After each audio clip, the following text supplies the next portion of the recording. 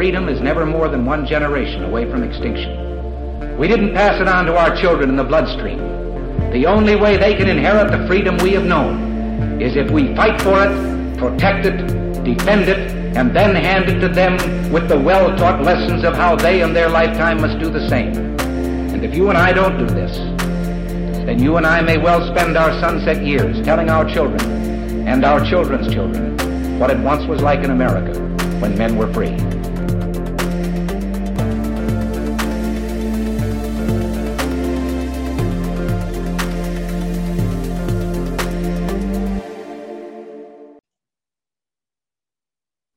Hey everybody, welcome to episode number 325 of Gun Freedom Radio, where we engage, we educate, and we inform. We are brought to you by azfirearmsauctions.com, where you set the price on guns, ammo, and accessories. I am one of your hosts, Cheryl Todd. And I'm the other guy, Dan Todd. Our theme today is a faster way to save lives. And our guest today is Joe Eaton. Joe is a program director for Faster Saves Lives, a nonprofit based in Ohio that has given firearms training to thousands of teachers since 2012. Absolutely. Welcome to the show, Joe. I'm so happy to be here with both of you today. Well, I am over the moon because I just was treated and blessed and honored to have spent an entire week in Ohio with you and all of your trainers and benefited from that firsthand experience of what you mean by faster saves lives. And it was the most life-changing training I've ever taken. And I just appreciate it so much. And I want you to tell folks, give us an idea for those that have never heard of it before. I mean, the name makes perfect sense. Faster saves lives. The faster you get somebody help, the more lives you're going to save. But what is this program? Where did it come from? What have you accomplished with it? Sure. Well, the Faster Saves Lives program, and FASTER is actually an acronym itself because we all love acronyms, and it stands for Faculty and Administrator Safety Training and Emergency Response. So after the murders at the Sandy Hook Elementary School, we were approached by schools in Ohio and really across the country about what they can do to have armed staff to help prevent or lessen the tragedies should violence come to their schools. So the FASTER program came about partnership between John Benner down at the Tactical Defense Institute. We worked with the Wright State School of Tactical Medicine, Dr. Dick Castor, and his former work with the National Association of School Resource Officers. And we plan to do one class for 24 staff in the spring of 2013 because winters here in Ohio can be a little bit brutal. So we knew holding it in December, January, or February wouldn't work. What we ended up with is by the time we could put the first class on, we had a waiting list that was well over 2,000 staff from across the United States. And while our nonprofit, thought that we would jumpstart this and do it as a proof of concept, we quickly realized there was no way that we could think we had done a good job by training 24 out of 2,000 staff. So we regrouped. I went back to the foundation. I said, we've got to find some more ways to raise some money for this. And I think we actually had 2 more classes in 2013, and we've held them every year since then. We just finished our 9th year here in Ohio. We've done classes, Colorado. We've done classes in Indiana. We've done classes in Utah, but the majority has been here in Ohio. And the demand keeps increasing year after year because unfortunately, people are still committing violence against our kids. And that's something we have to prepare for. Absolutely. And so for the reason that I came is because myself and 2 other gentlemen who are on the board of directors of the Arizona Citizens Defense League Foundation, David Laird and Mark Zelinskas, the 3 of us came out with the intention of having that firsthand experience, meeting with the trainers, getting a full understanding of what is involved with this training, because we want to bring it to Arizona. It is our mission to save the lives of our children here in the state of Arizona by bringing this training here in partnership with you folks there in Ohio. And it's just an incredible opportunity. Well, we were very glad to host you both out here. And I believe we had Mr. Kopp out here last year or the year before also, because that's one of the things that we fight. A lot of the schools that are involved in the program, they really can't be public about the training they're taking or how much they're involved in it. A good friend, Rob Morse from down in Louisiana, said you guys have one of the most fantastic programs that no one can talk about. And it's true. And one of the problems is, especially in the media, they want to focus on the firearms side of it. And that's such a small part of what we provide to the schools. I think you can attest that it is not your typical continuing education class that school staff may be familiar with. And truly, it is not just a firearms class. It's too easy for people to think the training that we're providing is somebody sitting at their kitchen table doing a regular concealed carry class, teaching them how to put shots on a pie plate. But, it has to go much further than that. Firearms have to be a part of the solution, because anytime you're confronted with a deadly force situation, you cannot rely on less than lethal tools to solve that problem. And the one thing that we learned very early on from the experts is there are two ways that you save lives when these situations start. And unfortunately, the killers are always going to get the first kill. First thing is you stop the killing as soon as possible. And that's something we can rely on our staff, because every time one of these events happens, there's always at least one staff member in that school building who runs toward the sound of gunfire, and they give up the last seconds of their life to buy these kids a few more seconds of life. And those are the people the schools are finding, they're talking to, and finding out what are they comfortable with. The second thing that's very important is you've got to be able to stop the dying after you've stopped the killing. And that's by having the proper tools and trauma medical training in the schools and more staff trained in that. So while you're waiting for the professionals to arrive, you've already stopped the killing and you can start saving lives. That way, when the police and the EMS show up, you actually have patients you can transfer to them instead of victims. And that's what we're all about, compressing that timeline down to get the victims the help they need as soon as possible, to buy them that extra 5, 10, 15 minutes, however long it takes to get the professionals in the building. And that's the way that we save lives. And that's what schools are looking to do in more and more numbers all across the country. Right. The average public person doesn't know that the emergency crew can't go in until it's stopped. The violence has stopped, right? That's generally the case. A lot of the EMSs are slowly changing where they are partnering with their tactical teams and going in, but still, if you look simply at the timeline of Sandy Hook Elementary School, if a school is waiting on outside help, it will never get any better than what we saw at Sandy Hook. Sandy Hook, the first 911 call went out. Nobody's sure exactly how long afterwards, after the killing started, but the dispatcher only took 27 seconds to turn around and dispatch police from the time the 911 call went in. The first police officer was sitting in the parking lot of Sandy Hook Elementary School in less than 3 minutes, and they had 3 officers in total there within 3 minutes and 15 seconds. You ask any police department, and that is a phenomenal response time, but yet we still lost 20 babies that day because their only plan was to rely on outside help to stop the killing. And then even worse, the medical crews were staged down the road, and there was no one in there that could stop the people from dying and bleeding out from them injuries. And that's what we've got to change. We've got to provide the staff inside the schools, because they are there when the events happen. They are the first ones responding, no matter what anybody else wants to say. And they are the ones who will save lives. Absolutely. And what do you say to the people who they get this mental hang up, this mental wall that they can't get past, that somehow the Faster Saves Lives organization, or people that believe in it like myself, are forcing teachers to carry guns in school? Talk to that. Truly, it's just human nature. Anybody you talk to, as soon as you mention putting guns in school, the one staff member you would never want to be a part of this program is the first one that pops to mind. We all had teachers that we knew were right on the edge growing up. But I tell the superintendents and the school boards, just stop and think for a second.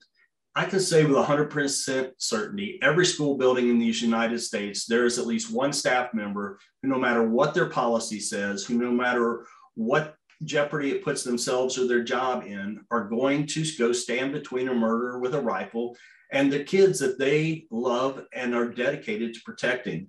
Those are the ones that you go to. And some of them, they want to do nothing else. They're happy with the way it is. Other ones really like the trauma medical training. And so the more people that we have trained in the trauma medical care, because not only for violent situations, but severe weather, sports emergencies, kitchen, bus, lab accidents, we've already had 2 lives saved from the training that we provided to schools. And actually, it was somebody who was in a class opposite the one that you took, just reported back from their trip to the Badlands. His wife fell, actually required 13 stitches in her hand and broke one of the bones in her upper arm.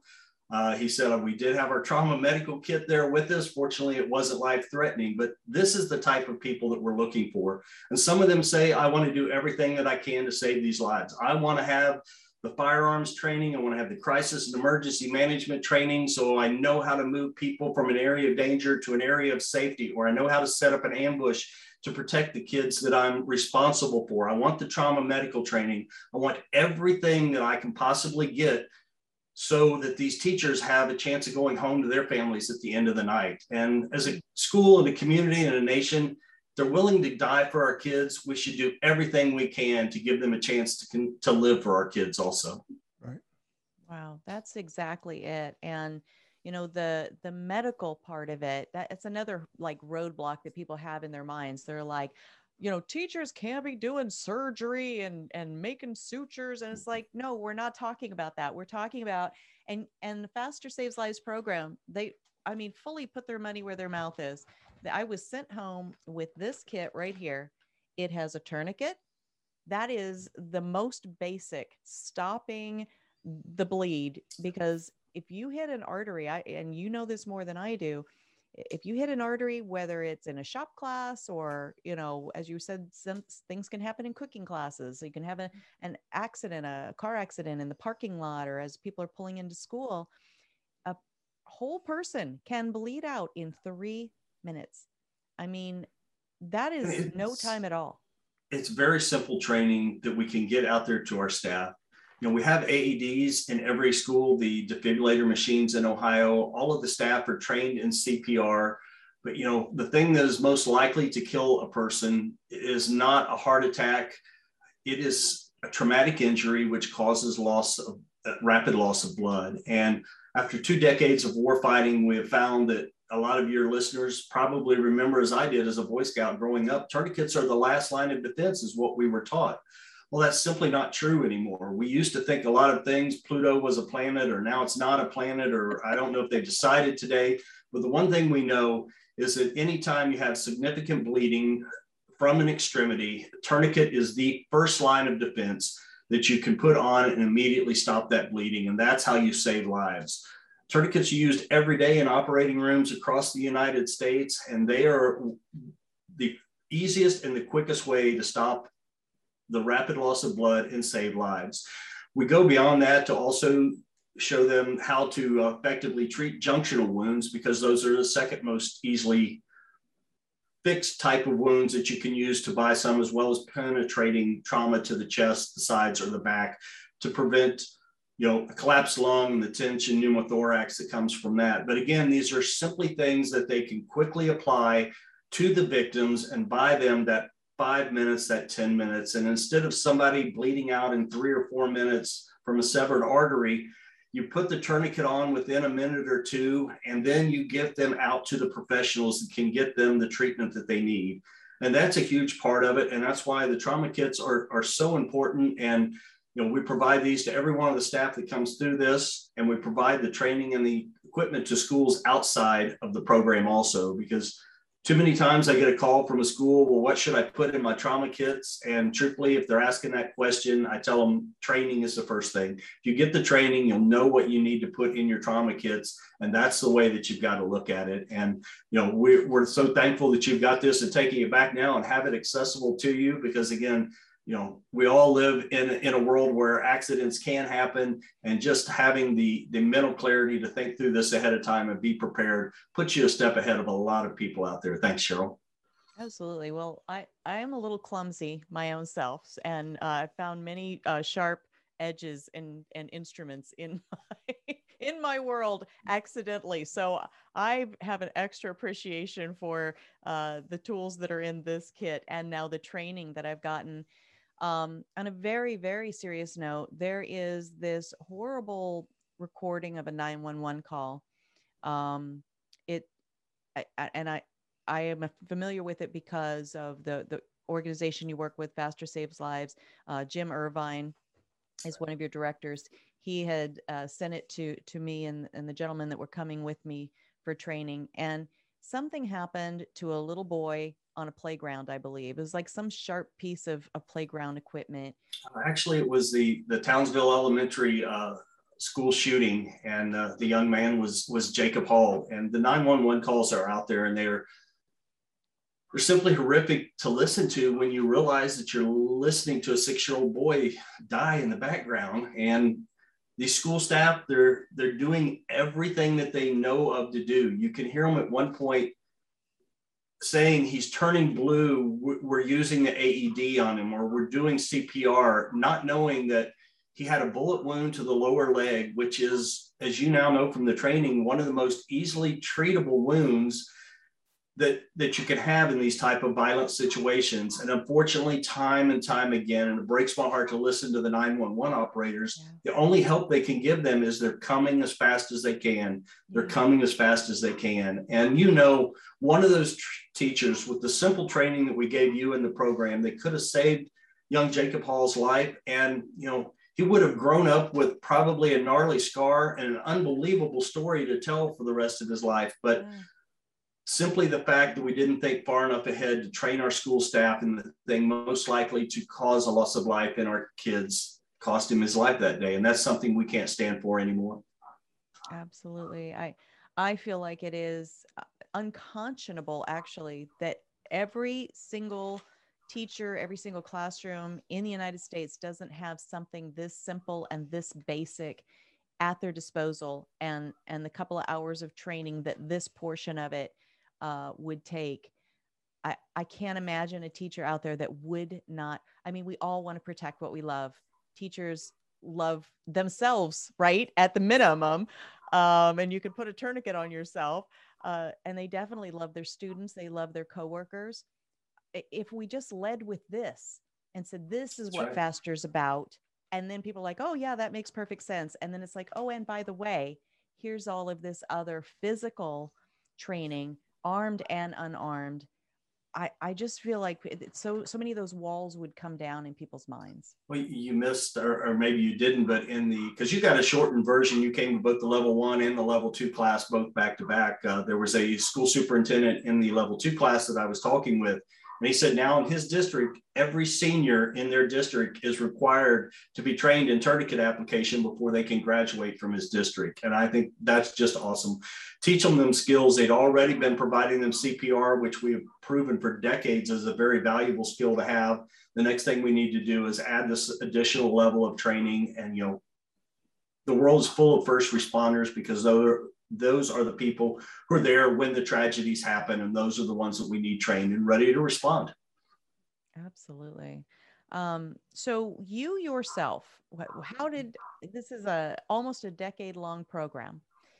You yourself, were you at the beginning of it? Did you come in later? Like, how did you become involved in this? I've been involved with the Buckeye Firearms Foundation, which is the 501c3, which funds the Faster Saves Lives program. We started off mainly doing youth firearm safety, youth shoots. We've branched out into suicide prevention education for gun owners. We've worked with the American Academy of Pediatrics here in Ohio on some safe storage and teaching pediatric doctors how they can have that conversation with their gun owning families instead of stigmatizing the families of, you know, embarrassing them because they're gun owners. The doctors that we work with here in Ohio now approach it the other way. They know 50% of their families have firearms. So let's have that conversation from a different angle now.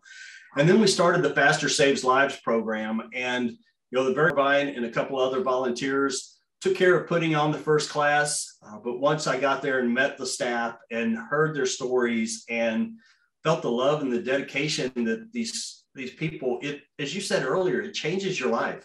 Outside of raising my kids, it's one of the most rewarding things that I've ever done, because these school staff truly have a love for, and it's not their kids, it's our kids, it's our grandkids. And it is really phenomenal to work with somebody that's dedicated. So I started working with the program then. Our foundation is an all volunteer group. So we find people that have a passion for whatever program we're offering.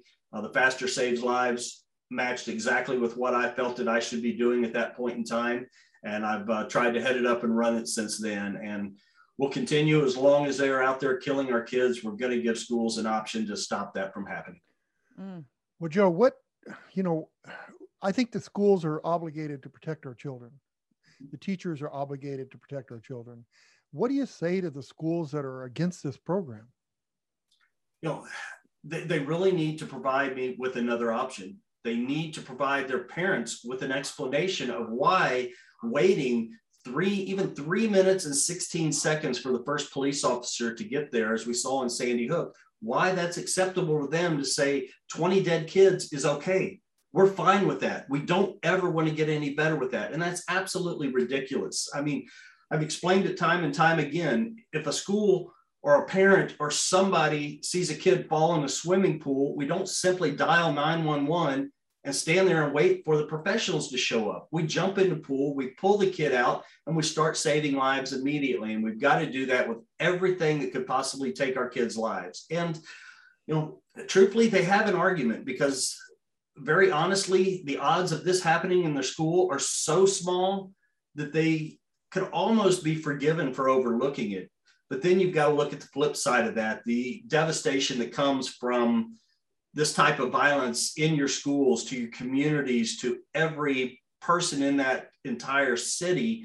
And that's where the school boards have to balance that out. That's their decision to make. Where am I going to put my school on this? And they need to provide answers to the parents. If theirs is, we're going to do nothing, tell us why that's the right choice. I don't think it's a school's decision to make. I think it's a parent's decision to make. They need to go to the school boards and say, my kid will be protected.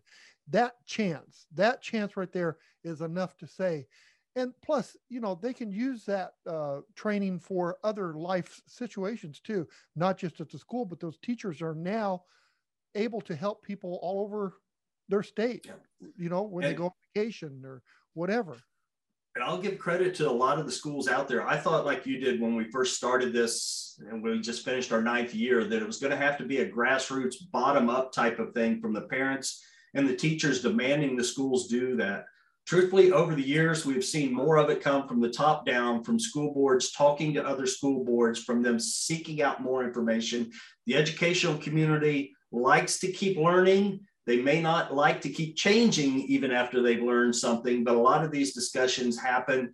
And really, we've seen a lot of this push from the top down. There's been very few that have had to start at the bottom up, but sometimes it's simply a conversation. I tell a lot of school staff out there, do a search online. We had CBS Nightly News in, we had PBS Education Weekend. They've done full segments on the program. Simply ask your school board, hey, what about this thing I saw on CBS National News about this group out in Ohio that's trained school staff from 250 schools across 18 states? Have we looked at this? Have we considered this? What are we doing? What have we changed in the past decade? Police response has changed. Some schools are changing, but they need to at least ask the questions. What are we doing every time one of these events happens? Are we making our schools safer for our children? And if not, we've got to stop doing that and start doing something else. I look at that. Thanks for the response, but I look at that 911 call where that person was sitting over that 6-year-old boy. He was in that group. He was in that group, right? If he would have had training, then he could have saved that boy. And now for the rest of his life, he's going to think, why didn't I get training? Why didn't I do something? It's multiple people in the call. Right. You can hear a couple of women, a man, I believe, and they're desperate. They're like, we're trying so hard to save this kid's life, and they just don't know what they don't know. And we've all been taught, call 911. They will provide you all the information. That's just not the way the world works, especially with these type of injuries and this devastating type of blood loss. You have to have somebody there immediately trained. You have to have the tools there, and they have to have the confidence and ability to solve the problem. And that's another part of the Faster Saves Lives program, which you experienced, is the decision-making scenarios that we run them all through. And You know, it's really neat to me because even, you know, our classes are a 3-day long class, actually 3.5 days, because we provide the medical either over the lunch and dinner hours as we did with you, or have them come back in the evenings. But even by the time we get to the 3rd day, you'll see a lot of staff that still are just not sure. Is this something I can do? Is this going to work? Am I going to make it better? Heaven forbid, am I going to make this worse? And then you get them in these decision-making scenarios, and you start seeing them using the tools and the training we've provided them. And you get to a point where you can see it click inside of the school staff's mind. And I think that's very empowering, because now they know even this simple bit of training we can provide them in 3 days is allowing them to solve these problems, to save lives and make the situation better. And that empowers them to go the next step further. What can I do when I get home? How much training can I add on? What else can I do? And they've started down, as Jim and Mr. Benner said, you know, it is a whole new lifestyle for them, because at least half of the school staff we're getting coming out to our program now had never touched a firearm until they volunteered to be a part of their school program. And that speaks very highly of the staff that are coming out, willing to step that far outside of their comfort zone to keep our kids safe. Right. And I don't, you know, I didn't get to take the class yet. I'm going to wait when it comes to Arizona, but I feel more comfortable that my wife took the class, because now, I mean, we're at an event last night with 15 people and there was fireworks around. You don't know if there's going to be an emergency situation. She's qualified to at least assist. At least put a tourniquet on you. And it's sort of like when we go somewhere, my daughter carries a gun, she carries a gun, I carry a gun, and I don't have to be the one to protect. It's all of us. We're all together. Mm-hmm. And so it's important that they take these classes for that. So I'm thankful for the program. You've got to plan on it yourself. We had our fireworks display here in my hometown, and you know, while they were getting ready, they weren't even blocking off streets or anything. And you know, I asked one of the police officers there, do we have any tourniquets staged around? I said, yeah, I've got a medical kit in my car. Well, you know, his car was at the other end of the block. And you know, again, probably exactly right. Yeah, I did not think to ask him if it was even unlocked in case he was the one that needed the care. But that's slowly changing, is something, again, we can have these conversations. And as we learn more and spread this out, because these are skills that anyone can have. If we're teaching it to our high school kids, you know, we can teach this to anyone out there, and not only for their own lives, but the lives of the loved ones that we are out there with all the time. If you're carrying a firearm capable of putting holes in people, you can only assume that there's a good chance you may have holes put in yourself also, and you need to be prepared for that. Right. It's so true. And a phrase that I kept hearing over and over during the week I was out in Ohio is, the body will not go where the mind hasn't been. And I experienced that over and over and over again as the week progressed, and I took training in something that I had never done before, or maybe I'd done before, but this was a next level thing. And so there was one specific moment where it was in one of the live scenarios where we were, you know, engaging, okay, we've got, you know, people simulating, you know, dead people and then injured people, and then here's the bad guy. And I did something that I would have never known I could do, but I had just done it the day before successfully out on the firing range. And so I was able to tap into what I had just done. My body had just done it, so my mind was prepared in that moment to do the maneuver that I did in this scenario. And I didn't even think about it. You know, I didn't even go, well, how would I engage in this situation? I had just done it. I knew, I had confidence. I did it, and it was the right thing. It was incredible. And that's all part of empowering the staff. The staff want to be able to make a difference. We just need to provide them the tools and the training and the confidence that they are going to make a difference when they make these decisions. Absolutely. It's incredible. I just kind of defy anybody that wants to stand on principle, on legalities, on liability. Any one of those can be instantly negated by the reality of the world that we sadly live in. And we are we're sitting in the studio on Monday, July 5th, 2021. We're at the very, very, very tail end, I hope, of all the COVID craziness.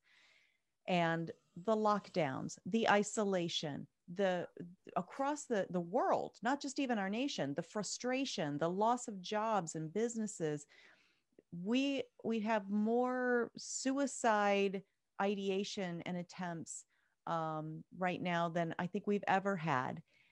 We are in a very, very dangerous crucible right now, and an opportunity for people on the edge to act out. And many of the professionals are saying just that, the isolation, the time spent alone, because we know a lot of these perpetrators of these crimes spend a lot of time planning this. Unfortunately, our school children and others have had nothing but time over the past year, and we're looking to bring them back together after, what is surely an increase in cyberbullying and isolation that's just not good for the human for the human psyche. So schools have got to be prepared for this. We know it's going to start up again, and we have to make sure that they're prepared for it in every way possible. And that's what we're going to continue providing to schools. We provide this to churches. We provide it to the general public. Anyone who wants this life-saving training, we can make it available to them. Well, and I say, if you're even halfway open to it, just do it. Just get the training. Talk to whoever it is you need to talk to. You don't need anybody's permission to have a medical kit and get some medical training, right? And so, start there, and then talk to your school administrator, talk to your school board, talk to fellow parents, whatever it is, start the conversation. I'm encouraging everyone listening and viewing us right now, be the conversation starter that starts moving the ball on this, because you cannot regret it. I would rather have the training, have the preparedness, and never need it, than be one of the people that's standing over poor little Jacob Hall's body and just helplessly watching his life leave him, when something as simple as a tourniquet would have made all the difference, and he would have still been with us. Right. Look how many schools have fire extinguishers that have never, ever used them. Right. Yeah. But they're there when you need it. Exactly. It's because we take fire safety seriously in the United States. It was just up until a year ago, I worked for a facility maintenance company in my job, which actually feeds the family. So I can volunteer for the FASTER program, but they brought us a PM schedule for the schools. They had 11 fire drills scheduled for the year, and they had one evacuation drill scheduled. And the technician said to me, which are we taking more seriously? And, you can't argue with that. Now it is getting better. I think now they are requiring them quarterly here in Ohio. But again, we have to look at this and demand answers from our schools on what it is exactly they're doing, not just checking boxes and saying, okay, I've met the requirements, but, looking for the next level and the best experts out there. And that's what we have done by contacting these experts across the country, bringing them together and developing the program firstly, and then continuing to improve it by working with schools year after year after year. Well, your program itself is an example of having a prepared and a preparedness mindset. And you mentioned Dr. Dick Castor and John Benner of TDI, when they wrote this curriculum, when they put this program down on paper, they both told me while I was out there that they thought there was no way they were ever going to get to use this training in schools.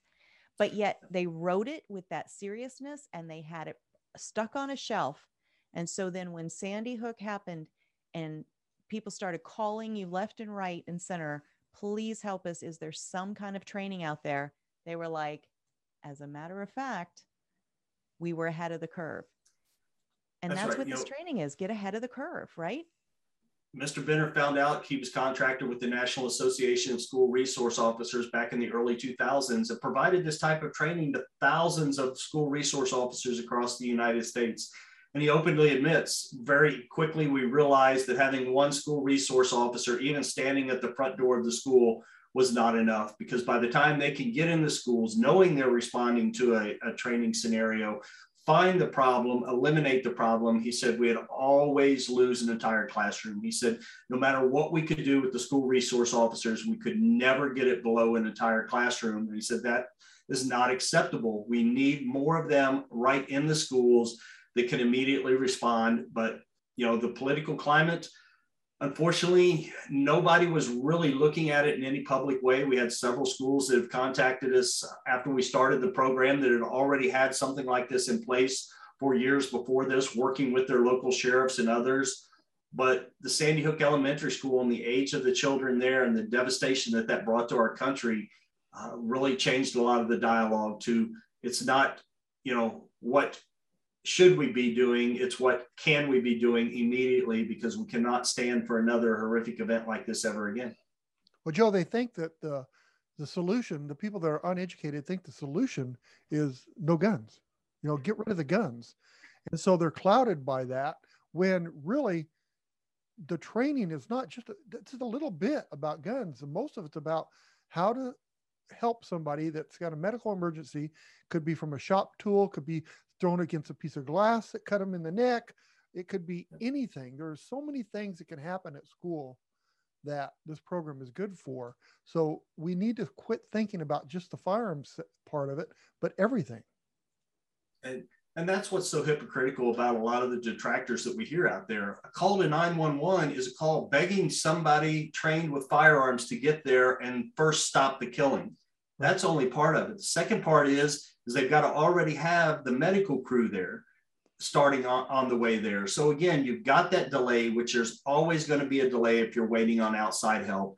And we know that our school staff love and care about our kids. We know that they are capable of doing many other tasks besides simply presenting an algebra or how to solve an equation or how to properly diagram a sentence. We ask them to do so much now. If they're willing to do this and the schools can find a way to make this happen, we always hear, you know, well, let's just hire more SROs. And as you, I'm sure, talk to a lot of the staff, we have a lot of very rural schools, which this is a top priority, who are very cash strapped. And beyond that, all we have to do is look at Parkland, what happened with the school resource officer there. And schools have looked at that and said, while we know nothing is going to be 100%, if the schools are picking the staff that are going to be armed, if they're defining the training they're going through, if they're setting the qualification level required for this staff, it doesn't solve every problem, but it takes a lot of variables out of the equation. They at least know who will be responding to them, what training that person has had, and what qualification level they've had. And that truly puts them light years beyond hoping that the right police officer shows up, right, and taking that chance with the students' lives. You can't do that. You have to prepare ahead of time. 100% agreed. And the firearms training that we received in Ohio was serious. It was high level. I've been shooting my entire life and I didn't pass your qualification. And I think that right there was valuable for me to know and experience, because there was But you did pass it to the police officer level in Ohio. And that's the interesting thing, right? So because your level is so much higher than even what we require from our police officers. And there was no, well, you know, her number is, you know, her score is close enough. Nope. It was, this is a pass or a fail.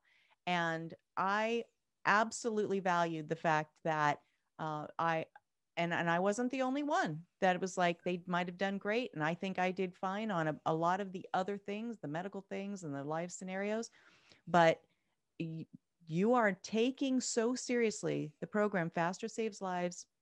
Andrew Blubaugh at Apex training, which is the level 1 that I took. And then all the great folks at TDI under John Benner was the level 2. They take that firearms training so seriously. It has to be, but I respect the program even more from that personal experience of seeing that not everybody's like, it's close enough, pass them on through. No, and it can be devastating to a lot of the staff because they truly put their hearts and souls into this training and they want to do the best they can. And, you know, it's little consolation to them when I tell them, I'm actually glad that you failed, because from a selfish standpoint, from the program level, that shows we're not just rubber stamping this. Thank you. And you mentioned we use the standard police officer training, which is required for every police officer here in the state of Ohio. But instead of allowing them to pass fail at an 80% level, we hold them to a 93% level. Instead of being able to miss 5 out of 25 shots that is on the standard qualification, we added 3 additional shots to it, and we only allow 2 shots missed. So the staff that are already qualifying through the Faster Saves Lives program have on that day demonstrated a proficiency far above what we require for the police officers in Ohio. And many schools are taking it even higher than that, requiring the FBI or other types of qualification levels to stay a part of their program. And that's what we love seeing. The schools, they're taking this seriously, putting the oversight in and constantly improving and bettering the program so they can have the safest and most effective program that we could ever think of in their schools. Exactly. And on one of the shots that I missed it would have been a lethal shot, but it wasn't where I was instructed to shoot. And so even that, somebody could have said, well, it still works. Nope. It is not part of the program, and it was unacceptable. And you seek that excellent standard. And I think that is amazing. But I have no doubt when you go back and reshoot it again, you're going to shoot it perfectly because your skills were there, but we were at the end of 3 very long, very hot days, dehydration, stress. We test these staff under the worst conditions possible because you have to realize a lot of the staff are not shooters like us that spend a day on the range. They are used to sitting in a climate controlled environment and spending 3 solid days out in the hot heat and the humidity. Takes a lot out of them, and we still ask them to perform even at that diminished situation. And so many of them step up and do it. They do. And let me tell you, I am going to beat that target. So Joe, she's already taking been the training. She's already been in the range twice since that day, since she got back. So well, she's good. serious about it. So yeah, you think about all these situations and like the officers that are at the front of the school.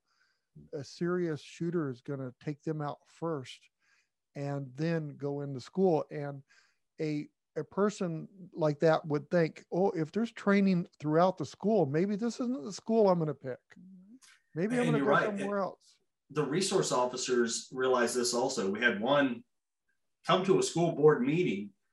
The program was already in place in the school, and they were talking about the program in a public meeting. And he simply told the school board and the staff, if you guys did not have the ARM program here, I would no longer serve as a school resource officer. He said, I will willingly die for these kids. He said, but I won't die fruitlessly for the kids. Mm-hmm. If they can kill me to start with and then continue on and take more lives, he said, that's not acceptable to me. The fact that you have other people here that will make my death not meaningless is the only reason I continue to operate as a school resource officer. And that's powerful because that shows the type of relationships that these schools are building with their sheriffs and their police departments and their communities. And what more could you ask from the police in your town than this type of support for schools? 1 month, they'll go to the sheriff's range and shoot with them. The next month, the sheriffs will come into the schools and run scenarios or other types of training with them. And it truly is just embedding the entire community. Right. It so is, and saving those young lives so that they can be our future, because our youth is our future, right? That's it. Joe Eaton of Faster Saves Lives, thank you so much for all you do and for taking this time. Tell folks how they can support the program, because this is a nonprofit, and if nothing else, range time and ammo is expensive, and follow all that you do. That's right. The FASTER program is available at fastersaveslives.org. We are a 501c3 nonprofit charity, so any donations may be tax deductible. You can also attend any of our training. We are also doing monthly FASTER challenges for shooting, tourniquet, other skills. In fact, I think you will be seeing Miss Cheryl here in very short time popping up in one of our challenges. But go to the fastersaveslives.org website. You can contact us. We'd love to have you out for our training. If you are outside of the K through 12 environment, we will ask you to pay for your training while you're there. That way we can focus our limited funds on the K through 12 schools and continue providing this to schools at no charge to the schools. It's amazing. I cannot. Wait, there's no charge to the schools for this program? We do. That's something we work very hard with. Initially, we provided it absolutely no charge. Now we have block grants available for schools, which basically they can send up to 5 people at no cost to them to start into the program. that allows them to get this jump started. And it simply was because about the third year into the program, I had one school call me and say, I want 32 of my staff trained. And I said, that's over a third of my budget for the year. I can't provide that all to one district. So we still work with schools, out of state schools. Contact us. We'll get grants for you guys. If you can get your staff here, we want to provide you with this training any way possible. But that's only through individuals out there helping us and making donations to the program to make this available to the schools.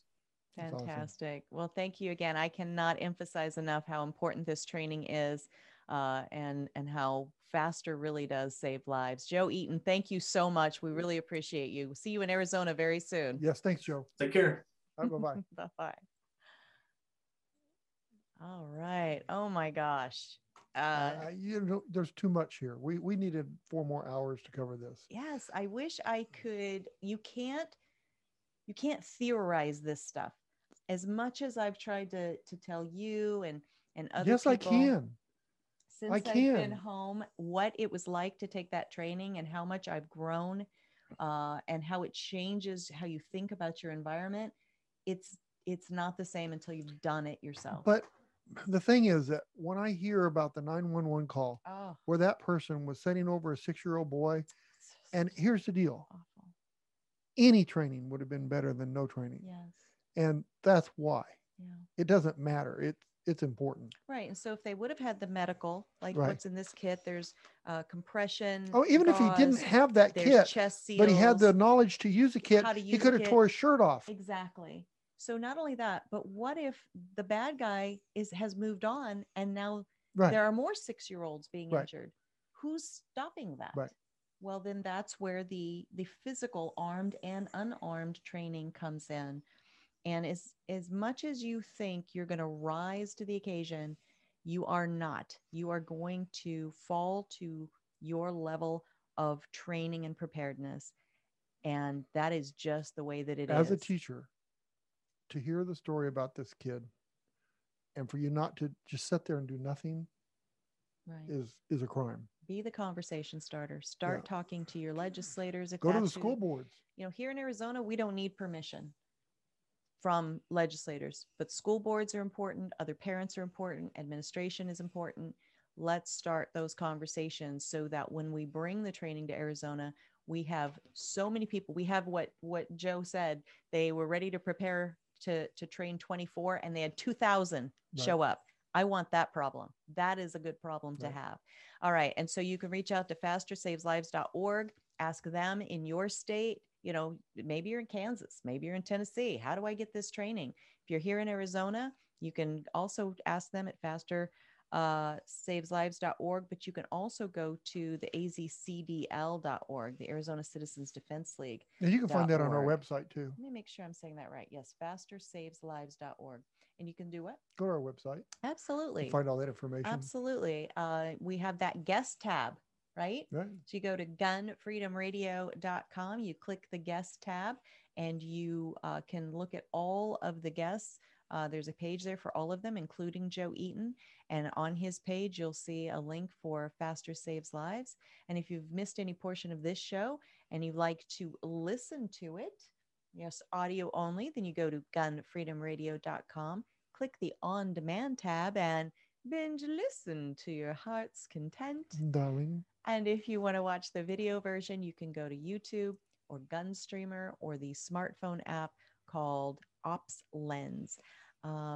It's an incredible source of knowledge that we've gathered with all of the subject matter experts that we've talked to over the years. I agree. I have to say one more thing. If you have kids in school, if you have grandkids in school, if you have friends that have kids in school, if you don't at least send a note to your school board to tell them, what are your teachers qualified to do in case of emergency with my child or grandkids? Absolutely. All right. We've got to get out of here. So until next time, well, we have another interview to do because we do our interviews on Mondays usually. And this is a Monday and we do 3 interviews. So we still have 1 to go.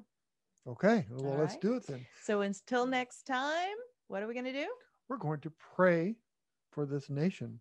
And for our schools. Happy birthday to our nation yesterday. I mean, well, yesterday, but really. Yesterday while we were recording. Yes. But when this airs. It was a great Great party, wasn't it? It It's a was. great party. It was. It's celebrating independence after an entire year of lockdowns and mandates. That's a little interesting, but that's for another show.